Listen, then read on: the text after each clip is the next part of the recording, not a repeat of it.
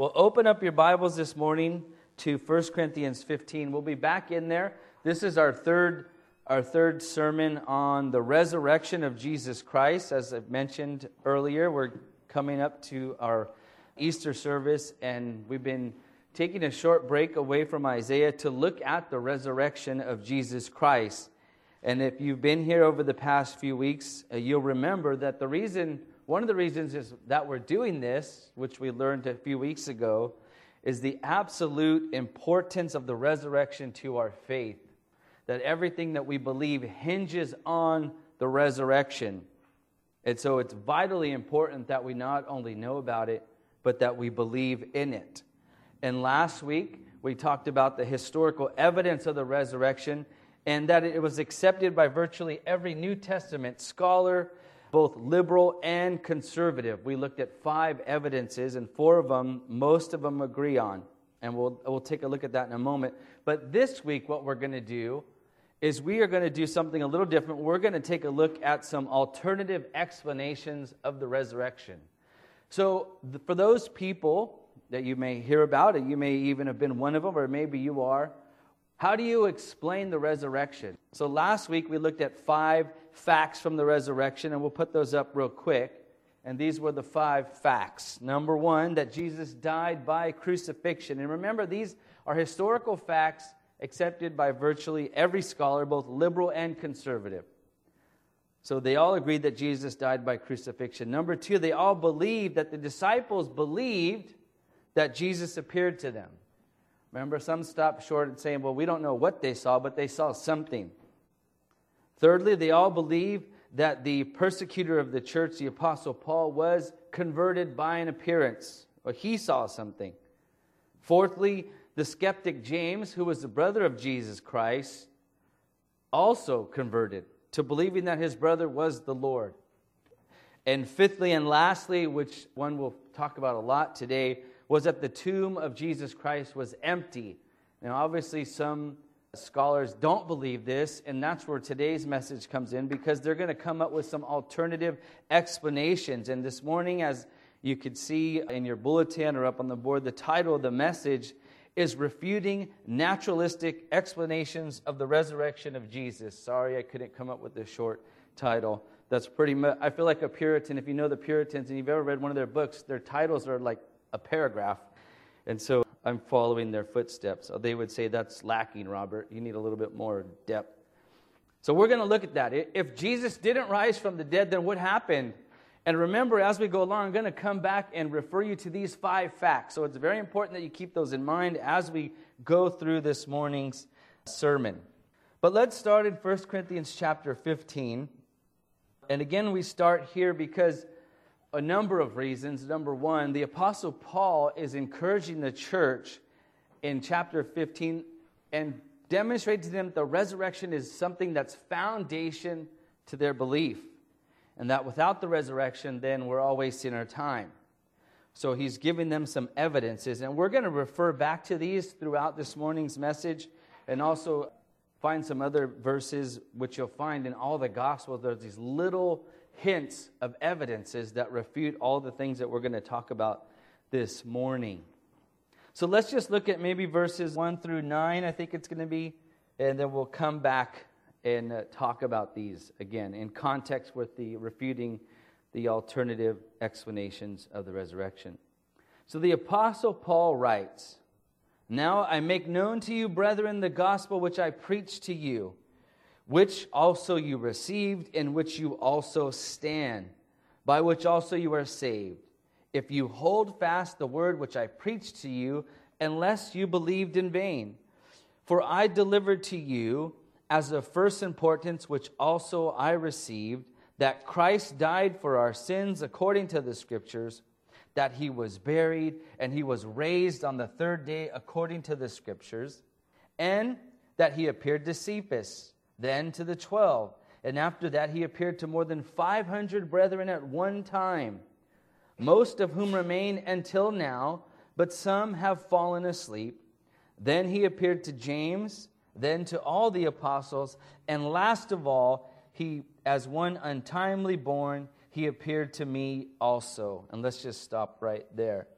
So again, even in this context, the Apostle Paul, as you could see, gives some evidences for the resurrection, saying that, hey, you people that don't believe it, he appeared to me, he appeared to James, he appeared to over 500 people at one time, and some of them are still here so that you can go talk to them. And again, one of the reasons why I chose 1 Corinthians 15 is because all scholars, both liberal and conservative, assign 1 Corinthians, the book of 1 Corinthians, to the Apostle Paul. And we discussed this extensively a few weeks ago.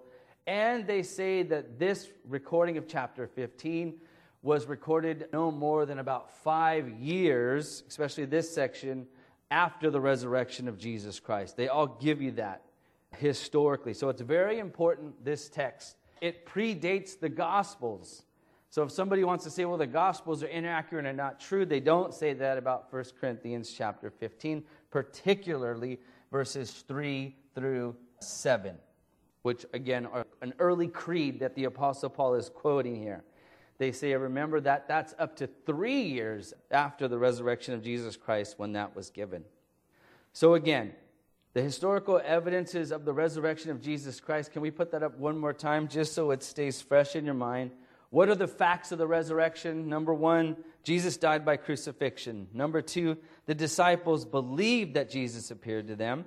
Number 3, the conversion of the persecutor of the church, Paul, the conversion of the skeptic James, and lastly, the empty tomb. So theories, if you're going to say that the resurrection did not happen, then how do you explain these historical facts? Well, let's look at some of the explanations of the resurrection. I think we have just 6 of the most popular explanations of the resurrection. And the first one is called the legend theory. The legend theory. And this says that Jesus' disciples never claimed that he rose from the dead. Rather, as the story of Jesus was reported and his teaching spread throughout the world, that they were embellished with supernatural details. Well, what were those embellishments? What were the things that the disciples made up? And what evidence is given to support this claim by those who hold to this truth? Well, let's look at some of the evidences given. Well, number 1, they say that stories change over time. If you've ever played that game telephone as a little kid and somebody would tell you something in your ear and then you would have to get it all the way around the room, how many times did it come back not being what you originally said? They would say, well, there's an example. That's what happened with the early disciples. That they told these stories, and then they told the next person, and they told the next person. And by the time it finally got written down, there was this big embellishment of the story of the resurrection. Another evidence that they give are that some of the gospel stories contain gaps. There's some things missing in the details. So the writers filled these gaps with what probably happened. And thirdly, another evidence is since the resurrection was such an incredible event, this type of story would take on more amazing facts a lot quicker. Again, more embellishments to make it look greater than it was. So if that said, how would you refute that? How have scholars refuted those things? Well, let me give you a few refutations by critical scholars and by conservative scholars. Well, the resurrection story can be traced to the original apostles. Again, the legend story says, well, the apostles really didn't write this.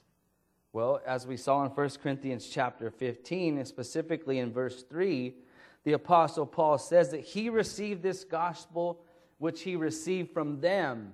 Again, if the apostle Paul was converted 5 to 7 years after the resurrection of Jesus Christ, he got this story before that. It was fairly early when he got this story about the resurrection, or he was told about it.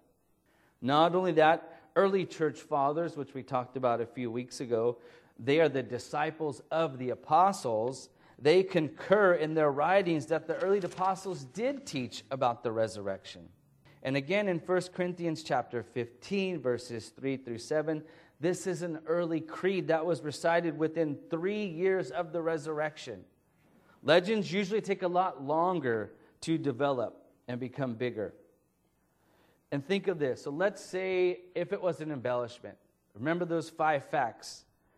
Would the apostle Paul, an enemy of the church at the time of his conversion, be converted that easily because there was a story made up. He did not like the church. Why would he convert to believe that Jesus rose from the dead? And what about James? And we're going to do this often as we go through each one, referring to these examples from history. The skeptic James, who was the brother of Jesus, would he believe that his brothers rose from the dead based on, stories from the apostles? Right? He lived with Jesus. It would take a lot more for you to believe that your sibling was God and rose from the dead than some story by some of his followers. And just because you can state or make the assertion that there were embellishments doesn't make it true. You need some evidence to back up what you say. Another thing is that the Gospels are not in the genre of legend, but remember, they're historical biographies. They're not legends or stories. They're writing about real events. Not only that, something interesting is that when you look at the stories of the resurrection, they're pretty plain, right? Let me give you an example. Turn with me to the Gospel Mark and look at chapter 16. The Gospel of Mark, chapter 16. These don't sound like extravagant and embellished stories. Mark 16. We're going to look at verses 1 through 8 in Mark's recording of the resurrection. And I use Mark because Mark is believed to be the earliest gospel out of all four that are written. So Mark says this. This is how he records this story of the resurrection. When the Sabbath was over, Mary Magdalene and Mary the mother of James and Salome brought spices so that they might come and anoint him. Very early on the first day of the week, they came to the tomb when the sun had risen. And they were saying to one another, "Who will roll away the stone for us from the entrance of the tomb?" Looking up, they saw that the stone had been rolled away, although it was extremely large. Entering the tomb, they saw a young man sitting at the right, wearing a white robe, and they were amazed. And he said to them, "Do not be amazed. You are looking for Jesus the Nazarene, who has been crucified. He has risen. He is not here. Behold, here is the place where they laid him. But go, tell his disciples and Peter, he is going ahead of you in Galilee, and there you will see him, just as he told you." Not very extravagant and embellished. Maybe other than, hey, there's a guy that's wearing white and it's pretty amazing. Or they were amazed at that. Nothing real extravagant in that story. So let me give you an alternative story taken from the non-canonical book of the Gospel of Peter. And I want to read to you what an embellishment sounds like of the resurrection. So just so you know, the Gospel of Peter was written sometime in the 3rd century. And let me read this little section for you about the resurrection. Some of it sounds similar, but then there's a big embellishment. And this is what an embellishment would sound like. He says, "Now on the night when the Lord's day was drawing on, as the soldiers kept guard, 2 by 2 in a watch, there was a great voice in heaven, and they saw the heavens open, and 2 men descended from there with much light and came close unto the tomb. And the stone that had been cast at the door rolled away of itself and made way in part, and the tomb was open, and both the young men entered in." So nothing too extravagant. This is where it gets kind of crazy. "The soldiers, therefore, when they saw it, awakened the centurion and the elders, for they were also there keeping watch. And as they told the things that they had seen, again they saw 3 men coming from the tomb." So now there's 3 men coming out of the tomb. 2 of them supported the other. So you could get as 2 guys maybe bringing Jesus along. And a cross following them. So you have 3 men coming out of the tomb, and the cross that Jesus was crucified is following them. And it says, "And the head of the 2 reached into heaven, but that of him who was led by them overpassed the heaven." So the 2 guys are so tall that their heads reach into heaven, even though they're coming out of a tomb. And the guy in the middle, his head goes way above that. "And they heard a voice from heaven saying, 'You preach to the ones who are sleeping,' and a response was heard from the cross, 'Yes, So the cross is speaking as well. You could tell why those who accepted books into the Scripture or you viewed books of Scripture didn't take this one. That sounds a little ridiculous. That's what an embellishment sounds like, and we don't have that in the Gospels that are in Scripture. So for those reasons, many or most believe that the legend theory is not a good explanation of the facts of the resurrection. Well, let's look at another explanation of the resurrection. How about the myth theory? The myth theory says Jesus' disciples copied other pagan accounts of dying and rising gods. So they're saying, hey, there were a lot of stories back in the ancient world that talked about dying and rising gods and rising saviors, and that they reported a lot of miracles, and the disciples basically just, filled in the blanks with Jesus, is what they say. And two in particular that are always quoted, if you ever watch specials on the resurrection, are Osiris and Adonis. Those are examples of dying and rising gods that people will point to, saying, well, the Christians just copied these, and so we don't have to believe them. So these are similar stories. Well, let's look at these two in particular, and there's more than this, but these are the closest, if you want to say, the closest you can get. So Adonis, you may or may not know, is from Greek mythology, and Adonis was the god of beauty. And what happened was that Adonis was gored by a wild boar during a hunting trip, and he died in the arms of Aphrodite. And as she wept, holding him, her tears and his blood mingled together, and he became a flower. And eventually, the flower sprung to life. And Adonis declared that this was going to be a festival to celebrate, Aphrodite declared this was going to be a festival to celebrate Adonis' dying, but then rising again as a flower. And so every year, Greek women would plant gardens of Adonis in small pots containing fast-growing plants, which they would set up on top of their houses in the hot suns, and the plants would sprout, but soon they would die after. And so this is one example that skeptics give that, see, they just copied this from Adonis. The other one is Osiris, who is an early Egyptian cult. And the only account he's the only account of a god who survived death that predates Christianity. And so he was killed by his brother. So listen to his story. He was killed by his brother and chopped up into 14 pieces and scattered throughout all of Egypt. And Isis, the goddess Isis, went around and collected Osiris, but she only found 13 pieces. And she brought him back to life, and he lived. So these are the accounts that people will point to that see these stories in ancient cultures, and then so the Christians, they just copied these. Well, whether you buy it or not, what's the refutation? What do Christians say that, hey, that's not true?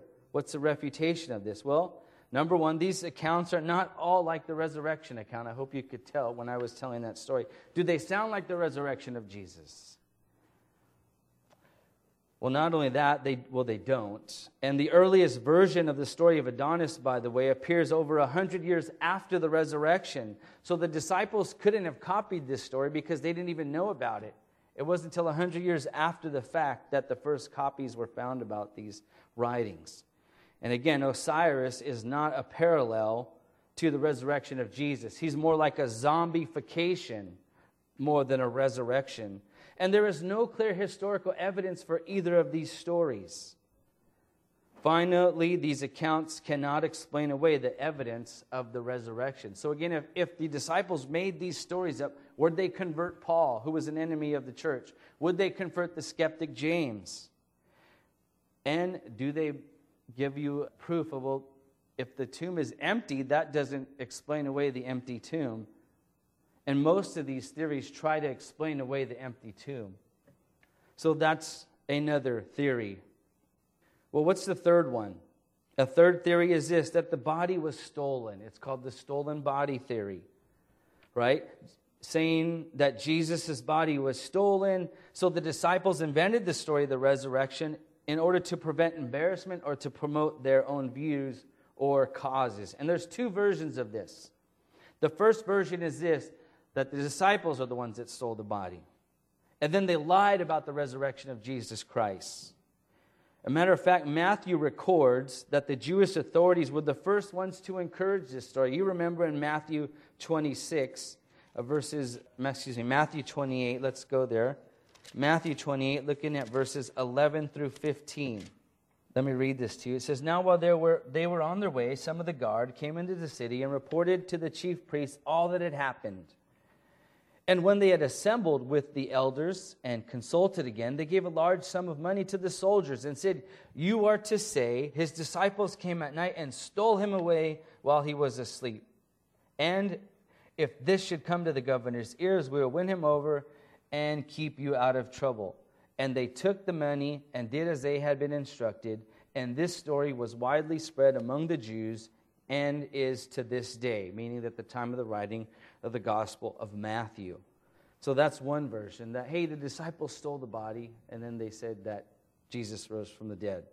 Another version of the story is that someone else stole the body, and so when the disciples went to the tomb and they saw that the body was gone, they said, hey, Jesus rose from the dead. That's the theory.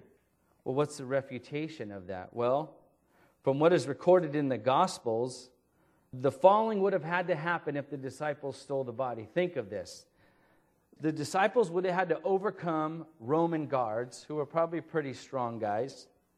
The disciples, or grave robbers, would have had to unwrap Jesus and fold the linen wrappings and left them neatly on the tomb, because John chapter 20 says that when the disciples went into the tomb, they saw the linen folded and rolled it up and set nicely. Now, I know none of you have stolen anything, but usually if people steal things, they're in kind of a hurry. They're not taking their time and folding things that they move around. But that's what it would have had to happen. And this story only accounts for the empty tomb. They're saying that's why the tomb was empty, but what about all the appearances to all the disciples, to the Apostle Paul, to James, the brother of Jesus? It doesn't account for that. And not only that, if the disciples stole the body, would they be willing to suffer martyrdom and suffer persecution for a lie? We talked about that one a lot last week. Remember, what was in it for the disciples to do that? Were they going to gain power? If you know anything about church history, the entire first 2 centuries were riddled with persecution and struggles for the early Christian church. It wasn't until about the 4th century where Christianity became well known throughout the Roman Empire. But the early disciples would not benefit from claiming that Jesus rose from the dead after they had stolen him. And again, that wouldn't convince the Apostle Paul. It wouldn't convince James, the brother of Jesus. And it doesn't account for all the appearances. So, for that reason, the stolen body theory doesn't hold water.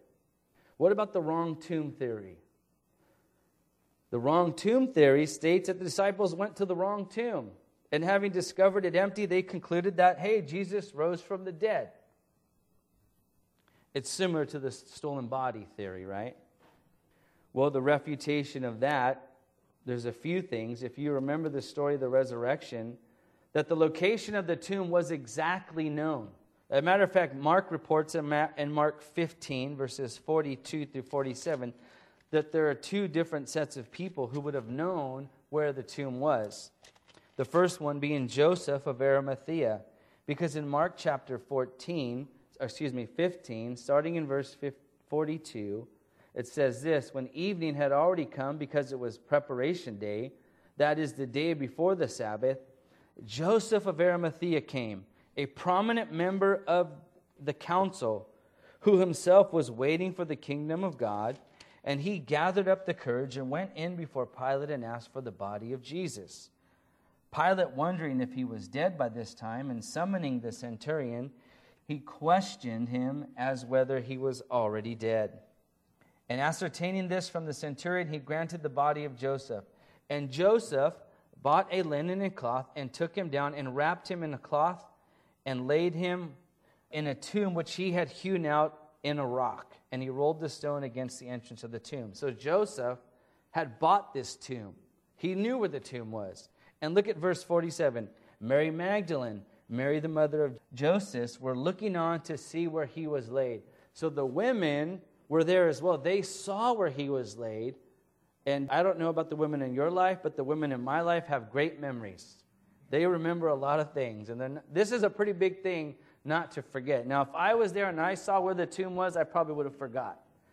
I would have had to put on ways to help me get there to find it again. But the women were there. There were people that knew it. They knew where the location was. So they wouldn't have went to the wrong tomb. It was known. And even if they went to the wrong tomb, that doesn't account for the appearances that the disciples claimed that they had, that James had, and the Apostle Paul. It only accounts for the empty tomb, but not all the other historical facts. But even the empty tomb would not have convinced the followers of Jesus that Jesus had rose from the dead. You remember in the Gospel of John, chapter 20 in particular, there are two examples here where the empty tomb doesn't convince the disciples that they rose from the dead. So the wrong tomb theory doesn't hold water either. And matter of fact, in John chapter 20, verses 1 to 2, you have where Mary Magdalene came early to the tomb while it was still dark and saw the stone already rolled away from the tomb. So she ran and came to Simon Peter and to the other disciples whom Jesus loved and said to them, "They have taken the Lord out of the tomb, and we do not know where they have laid him." She didn't say, Jesus rose from the dead. She said, no, somebody took the body. She wasn't convinced that Jesus rose from the dead until when? Until he actually appeared. So Jesus' body not being in the tomb, or even if you went to the wrong tomb, that wouldn't have convinced anybody. And later on in chapter 20, look at verse 25, the famous story of Thomas. Thomas wasn't convinced by stories of the empty tomb either, was he? No, what does he say? After the disciples were telling what had happened, they even said, "We have seen the Lord." But he said to them, "Unless I see his hands and the imprint of the nails, and put my finger into the place of the nails, and put my hand in his side, I will not believe." I'm not going to believe your stories, and I'm not going to believe that you, just because there's an empty tomb, that Jesus rose from the dead. It wasn't until Jesus appeared to Thomas where he was totally converted. And on top of that, no early ancient source in history records or says that the disciples went to the wrong tomb. These are skeptics hundreds of years later trying to account for naturalistic ways why the tomb was empty. So the wrong tomb theory as well doesn't account for all the facts of history. Some of the more popular ones, and these will be the last two. And by the way, if you want to learn a lot more, I'm just touching like the top of the, I'm lost for the phrase, but I'm just touching the top of all the evidences. You can read books and watch debates where they go a lot deeper on these things. So the swoon theory, what's also called the apparent death theory, it says that Jesus appeared to die on the cross, but after a few hours, he recuperated, showed himself to his disciples, and so they believed he rose from the grave. Well, the evidence that people point to for this fact is that, you know what, sometimes people die and then they come back to life. They're resuscitated, or they're presumed dead, and then they come out of it, or they snap out of it. And that's what Jesus could have done, because nobody rises from the dead. That's the naturalistic explanation, is that he seemed to be dead. They thought he was dead. He actually may have been dead, but then somehow he resuscitated, and he came back to life, and he showed himself to the disciples, and they said, "Oh, Jesus rose from the dead." Well, what's the evidence against that? How can you refute that? Right? Because some people do at one time are pronounced dead, but then they somehow come back to life. Well, how did Jesus die? He died of crucifixion. And the crucifixion was an instrument of death. Romans used a crucifixion in order to inflict pain and ultimately death on its victims. And Romans were experts at this. They knew when a person was dead. Matter of fact, if they went to the cross and to help speed up death, they would go and break the ankles of somebody that was on the cross so that they would die of asphyxiation, because they could no longer push themselves up to take a breath. And you know in the Gospels it's recorded when the Romans went to Jesus to break his legs, to speed up his death because it was Sabbath, and they wanted to take him down, what did they say? They didn't do it because he was already dead. And the Romans, these two Roman soldiers, or the Roman soldiers that were there, they would have known if he was dead or not. They did this all the time. It was their job. Not only that, when they pushed a spear in the side of Jesus in John 19, verses 34 through 35, this verified to the Romans that Jesus had died. Right? It demonstrated that the sac surrounding his heart had ruptured, and when it ruptured, blood mixed with water had come out, and it was no question that Jesus was dead. Not only that, that's 2 points of refutation. Not only that, in order to convince the disciples of resurrection, think of what would happen if Jesus just resuscitated. Let's think through this for a minute. So after Jesus suffered crucifixion, Jesus would have been, and he was put into the tomb. What would have happened? So after suffering, beating, crucifixion, being laid in the tomb for a few days, Jesus would have had to unwrap himself in the tomb. He would have had to push away the stone after being pretty beat up. He would have had to get by the soldiers somehow without them noticing. And he would have had to walk back to where the disciples were in his pretty beaten body and just had nails driven through his feet. And he would have had to convince them that he had resurrected. Now think of that. If that had happened, would you think, Jesus, you rose from the dead? Or they'd be like, Jesus, we need to get you some help. You're not the resurrected Lord. Right? Think of the body that he would have had. He would have been pretty beat up. Not only that, do you think that would have convinced Paul, who didn't like the Christian church? He's like, that's the resurrection? A bloody, beat up body? No, thank you. Or what about the skeptic James? Again, Jesus' brother. He would not have believed that his brother was God and bowed down and worshiped him if he appeared to him like that. And so again, the apparent death theory or the swoon theory is no longer believed to be a valid reason to explain away the resurrection of Jesus. And the last one is called the hallucination theory. And the hallucination theory says this, that when people are grieving over the loss of a loved one, that they can hallucinate and think that they see their loved one. And so they're saying that, well, this is what happened. The disciples were so grieved after spending 3 years of their life with the Lord Jesus Christ, giving up everything to follow him and wanting so much for it to be true, that they all hallucinated, and therefore they believed that Jesus resurrected from the dead. What evidence do we have that that could be true, other than that, yeah, people who suffer grief, loss of a loved one, sometimes can hallucinate about seeing loved ones and talking to loved ones. But what about the evidence that we've been talking about for the resurrection? Well, the first thing to note that hallucinations are private occurrences. They usually happen to one person at a time. And do you remember what the Apostle Paul said in 1 Corinthians 15, verse 6? He says, after he appeared, speaking of the appearance of Jesus, after he appeared to more than 500 brethren at one time. So basically, all 500 people at one time would have had to have the same hallucination. And science proves that there's no such thing as group hallucinations, that it's impossible to have. You cannot have a hallucination and ask somebody and invite them into your brain and say, hey, let's have the same hallucination together. That doesn't happen. It happens to one person at a time.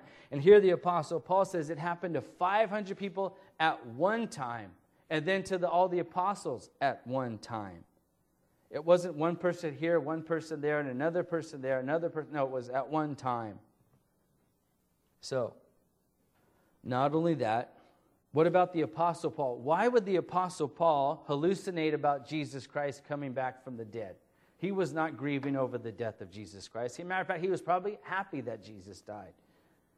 So why would he have a hallucination about it? And what about James, the brother of Jesus? Now, again, James was his brother, so he might have had a hallucination, just, missing his brother. But would he have believed that that was Jesus resurrecting and then follow him as God? And not only that, hallucination doesn't account for the empty tomb. if you're having a hallucination, think of this in the first century. If the critics come and you say, hey, I just saw Jesus raised from the dead, they say, no, you're hallucinating. Let's go back to the tomb and let's bring out the body of Jesus. That's all they had to do, but they didn't. It doesn't account for the empty tomb. So, again, those 7 theories, the legend theory, the myth theory, the stolen body theory, the wrong tomb theory, the swoon theory, the hallucination theory, are all reasons that people try to give to say, you know what, Jesus could not raise from the dead. It's impossible, naturalistically speaking. But if God exists, then everything changes. If God created the heavens and the earth, how hard is it for him to make a man rise from the dead? If you believe that God created the heavens and the earth, this is nothing in comparison. And you have to come up with alternative theories because, as I said at the very beginning, the historical evidence that we have is agreed to by most scholars. 4 of them for sure by all scholars. The 5th one, the empty tomb, is the only one that they try to account for, and they won't give away. So, let's find some application in this as we close up. So those 7 theories. So we can do this as believers. And again, I started this, I think, 2 weeks ago by saying, I know most of us believed on the resurrection without evidence. But given this evidence, it should cement your faith even more. And it should cause you, number one, to stand firm in your salvation. That's why the Apostle Paul concluded, as I've been saying this over and over again over the past few weeks, 1 Corinthians chapter 15, verse 58. This is Paul's conclusion. Therefore, my beloved brethren, be steadfast, immovable, always abounding in the work of the Lord, knowing that your toil is not in vain in the Lord. You can stand firm in your salvation. Why? Because the resurrection is true. Secondly, you can proclaim the gospel with confidence. At the very beginning of 1 Corinthians chapter 15, the Apostle Paul says this. He says, now I make known to you, brethren, the gospel which I preached to you, which also you received, in which you stand, meaning you stand with confidence. And what was that gospel again? By which you are saved, if you hold fast to the word which I preached to you, unless you believed in vain. Verses 3 and 4, let's read that. For I delivered to you as of first importance what I received, that Jesus Christ died for your sins, according to the Scriptures, that he was buried, and that what? He was raised from the dead the 3rd day, according to the Scriptures. You can proclaim that gospel with confidence, just as the Apostle Paul said.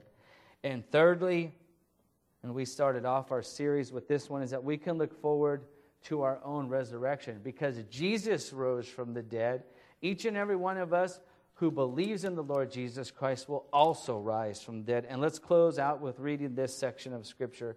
Let's start in verse 50 of 1 Corinthians 15. The Apostle Paul says this, now I say this, brethren, that flesh and blood cannot inherit the kingdom of God, nor does the perishable inherit the imperishable. Behold, I tell you a mystery, we will not all sleep, but we will all be changed in a moment, in the twinkling of an eye, at the last trumpet. For the trumpet will sound, and the dead will be raised imperishable, and we will be changed. And again, this is all because of the resurrection. For the perishable must put on the imperishable, and the mortal must put on immortality. But when the perishable will have put on the imperishable, and the mortal will have put on immortality, then will come about the saying that is written, death is swallowed up in victory. O death, where is your victory? Death, where is your sting? The sting of death is sin, and the power of sin is the law. But thanks be to God, who gives us victory through our Lord Jesus Christ. Let's pray. Lord God, once again, we thank you so much for the Scriptures that we looked at this morning. And more importantly, Lord God, the story that they tell us, that Jesus Christ died, was buried, and rose again. And because of that, Lord God, we can have confidence in our faith. We can stand firm. We can glorify you with our lives. And we can one day look forward to our own bodies rising from the dead and us living with you for all eternity, with our loved ones and our friends who have gone before us, who have trusted in the Lord Jesus Christ. We thank you for that confidence that we have, and I pray that you would give each and every one of us the boldness to live in such a way that we might proclaim the gospel with our life and with our words. And we thank you. In the name of your Son we pray. Amen.